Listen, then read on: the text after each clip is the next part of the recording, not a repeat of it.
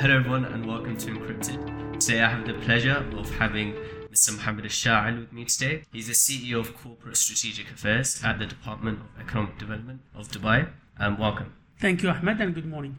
Good morning to you too. How are you today? I'm fine, thank you. For those who haven't heard of you before, could you please introduce yourself? My name is Mohammed Shael Al Saadi. As you said, I'm the CEO of Corporate Strategic Affairs at the Economic Department in Dubai. I basically look after not only the strategy of the economy in Dubai, but also any mega trends that might affect Dubai. Blockchain is one of them, but we are looking at many other things, such as high-performance computers, which was called the supercomputers. Other things is we are now into a studying phase of a quantum computer. Okay. And looking at those new breakthroughs and how are those going to affect the economy of Dubai in here, not in the short run, but in the long run. Mm-hmm. So we need to prepare ourselves as a city from those mega trends and be more resilient when it comes to regulations, policies, and also processes that might be alerted or might be introduced newly. Okay, great.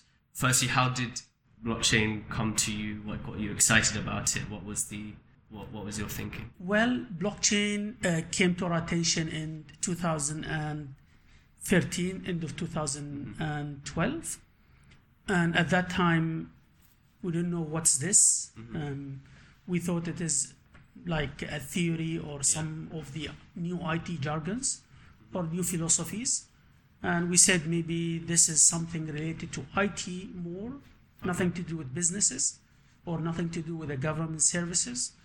So we've been tracking that since that time until 2014, where we got lots of insight of what is this blockchain and how is this new philosophy / technology might affect everybody. Yeah.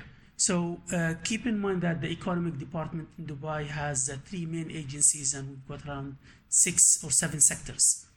And one of those sectors is business registration and licensing, and the other sector is consumer right protections. Mm-hmm. We've got also FDI, we've got Dubai Export Corporation, and we've got also the Dubai SME. Mm-hmm.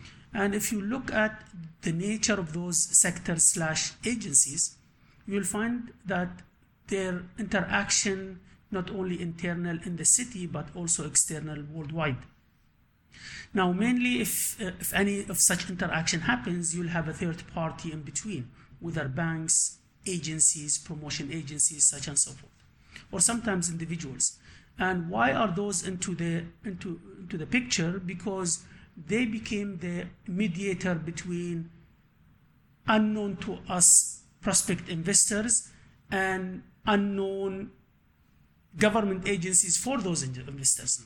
So they go outside and they say, well, come to Dubai. Dubai has blah, blah, blah, blah, blah, blah. And also when we go outside, we identify ourselves and what we have in here.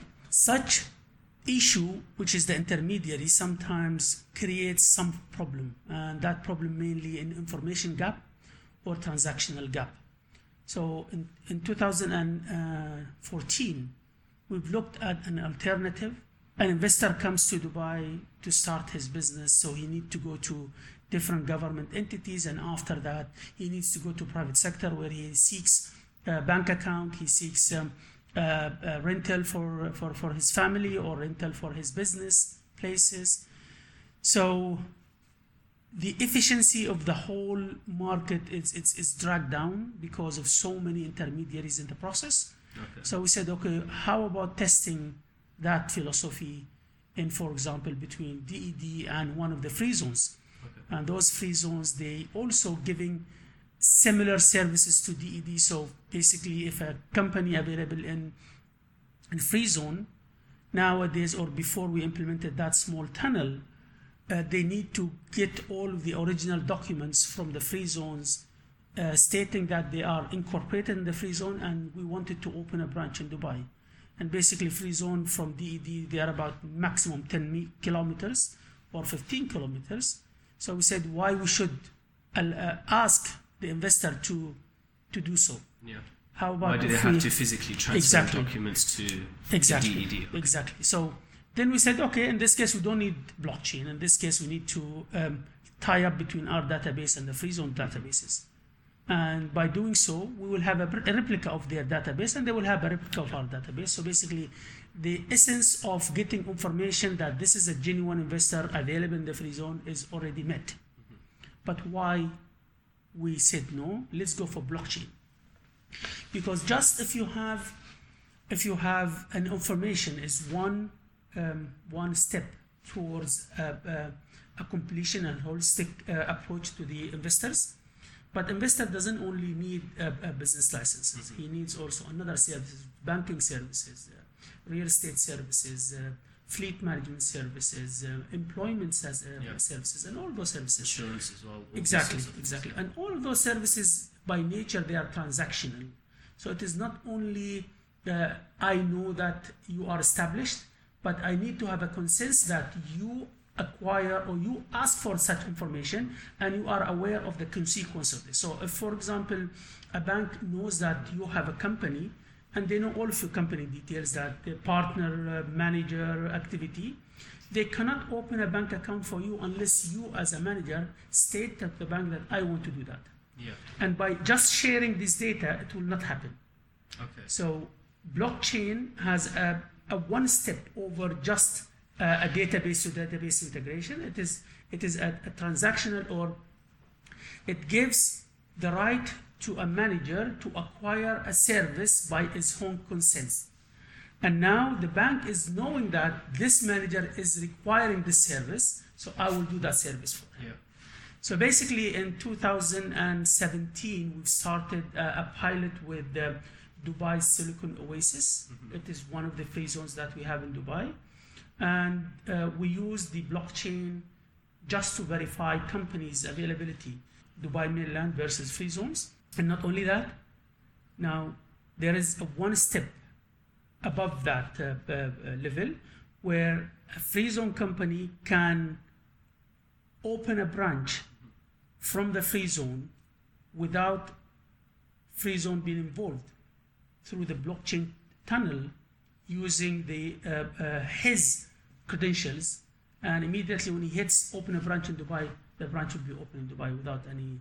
Okay, so an investor has opened a company in the Dubai Silicon Oasis free trade zone, then they're able to very easily, through the system that you guys are creating, to actually just through one click, just easy process, open a onshore company in Dubai. Exactly. And this is just a test. And once we finish this, we finished with this with the Dubai Silicon Oasis, but now we are inviting other free zones to be part of this. Okay. And our aim is to extend this facility to other Emirates. So if a company in Abu Dhabi would like to open a branch in Dubai, today they have to bring all the original documents or notarized documents. Yeah. So in the future, that will be demolished. The other thing is our plan is to open this for the entire world. So for example, if a company in Switzerland would like to open a branch of representative office for them here in Dubai, DED database should be linked with a Switzerland database, and will open that for them, and that will reduce the amount of time and money spent just for notarization of those documents will be cut out. Why is that? Is because first of all we need to ask why we need to have a notarized document. A notarized document is very highly required because we don't know if this company is established in that country. So to be sure that this company at least established there, we ask the business owner or a business manager to go to his registrar, the third party. No, his registrar in a country that he resides in. Yeah. He gets all of the documents, and then he goes to that same country notarization, notary public office. He notarizes all of those papers. So paper by paper has to be stamped. Yeah. And in some countries, the charges will be applied per page. So if you have 500 pages, you will pay $10 times 500. Wow. That's too big. Yeah. Not only this, it doesn't stop there. He needs to take that notarized documents going to UAE embassy in his country. So UAE embassy in his country will attest that yes, this paper, this document has been notarized by a genuine notary public after they do their investigation there. Once he finishes that document, he flies to Dubai. And then what we tell him, you go to Ministry of Exterior and then you notarize that the stamp of UAE embassy in your country is genuine, is not fraud. Okay, and then he brings it to us. Now, when he wants to open another branch in Abu Dhabi, he needs to do the same thing. Okay, so that's carrying the documents. Exactly. Not only that, it's an agony, time consumption, money spent where it shouldn't be. So by having that tunnel of blockchain will allow different companies in different countries to come to UAE and to Dubai and open their branches here seamlessly. Great. And so you're essentially tackling the problem of the isolated databases that are not just present here, but also all over the world in many different countries. That is our aim. So far, it is not there. This requires a country-wide agreement with different countries. So far, that is not happening. But once we test this with Free Zone and then test it with other Emirates, basically, the geographical area is not a problem in this case. And when do you think that will finish, at least in the UAE? In the UAE, we have to finish it before 2020. Okay. Yeah. In terms of actually sort of reaching out to other governments, or if you were to compare sort of Dubai to the other governments who are doing something similar regarding to blockchain, actually trying to link different governmental departments to each other, because at least here in the UAE, free trade zones are seen as sort of government entities to some extent. So have you seen any other countries which are sort of doing something similar? Well, before we see any country doing something similar, we need to fix ourselves first. So now our focus now on fixing our system internally here and testing it and make it reliable so that once any country would like to do that agreement, we are ready for such agreement. Now, business registration is a very complicated issue. And why is that? Is because business registration is basically based on business activities. So there are some business activities are not controlled by economic department, but controlled by one or more other government's entity. So for example, if you want to open a clinic which has a restaurant inside, for example, that's a business. DED will be involved, civil defense will be involved to make sure that the entire restaurant / clinic is equipped with the proper fire system. Dubai municipality planning will be involved. Dubai municipality food hygiene will be involved. Dubai health department will be involved, and Ministry of Health will be involved. So this is just for one business activity. So that will show you the complication, and each of those business government departments, they have their own procedures. So for example, if you just want to open that, you need to have more than 6 or 7 requirements from different entities just to make sure that you are allowed to open that business. So that complication, duplication of documents required, hopefully will be killed by applying blockchain internal inside. Because of the shared sort of database, and the idea is that every department would have their own node as well, so that it becomes distributed in that sense. Exactly. Great to hear. And so then, obviously with blockchain, digital identity becomes more important. And if you're going to be making business registration very seamless, and as well as partnering with these different free trade zones, how does digital identity come to play? Are you creating a digital identity system yourselves, or are you partnering with another blockchain digital identity management system? This is an excellent question, and this question basically is the essence of everything. Yeah. It's the hardest thing in blockchain. Basically in everything in the entire world. Now, who said that my name is Mohammed Shael Al Saadi? Some documents has to be presented to say, yeah, this is me. Now, me, you, we know each other. Me, my wife know each other. Me, my kids know each other. But when you go and interact with somebody who's unknown to you, a form of introduction has to be presented so that people will know who you are. Now, in a physical world where everything based on material, you present your either Emirates ID or any ID, or you present your passport, so that everybody will trust that this sovereign document is being trusted by our country, and they say that this person's name is Mohammed Shael, so basically he is Mohammed Shael. We trust that. Now, DED or Dubai cannot create such identity, and the reason for that is because an individual identity system is a sovereign for a country. Yeah. So we are working through Dubai Smart Office with TRA. The TRA is the Telecommunication Regulation Authority. TRA is going to create the virtual ID for everybody. So they are working now on something called UAE Pass.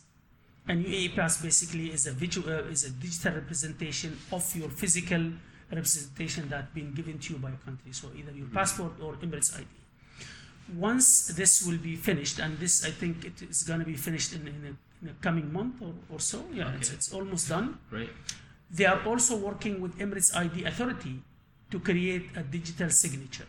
Okay. So basically, they are moving from a physical marketplace to a virtual marketplace. So every individual in the United Arab Emirates in the coming future will have two ways of interacting with the country, whether those are government department or private sector. You can walk into any government department and seek any services, or you can walk into a virtual platform and you can seek similar services. So Emirates ID with TRA, with Dubai Smart Office, are working collaboratively on creating those two main things. Okay. Digital identification and a digital signature. Okay. And it will be soon given to everybody with a certificate managed by DISC, Dubai Electronic Security Center. Okay. I've also heard of something called Dubai ID. Yes, How Dubai ID, different excellent. Okay. Now, in 2012, myself and Mr. Wissam sat together. And Who's Mr. Wissam? Wissam is the CEO of the Dubai Smart Government. Okay. Dubai Smart Government is one agency of Dubai Smart Office. At that time, it was called the Dubai E-Government.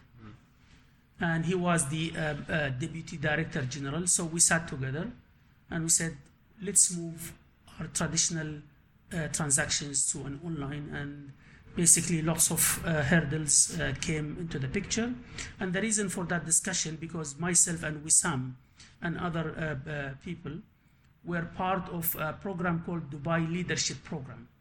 And by the end of that Dubai Leadership Program, we need to come up with the project. And our project at that time, we called it Connected Dubai. And a Connected Dubai, basically, we looked at Dubai like a BMW Connect. So every part in BMW is connected, and every part is talking to a relevant part. Not necessarily one part talking to every part, but to a relevant part.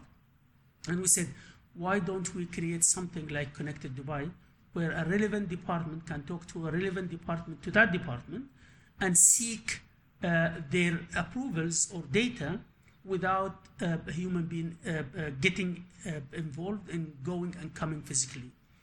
And then this project is moved forward slowly. It's and like then creating a mesh network. Yeah.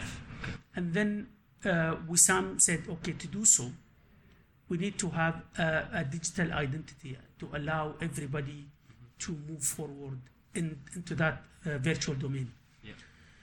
At that time, Dubai e-government worked extensively with Emirates ID to replicate the database, and Emirates ID has their own policy that they will not allow replication of database of the Emirates ID digital identity to anybody, but they gave us a card reader.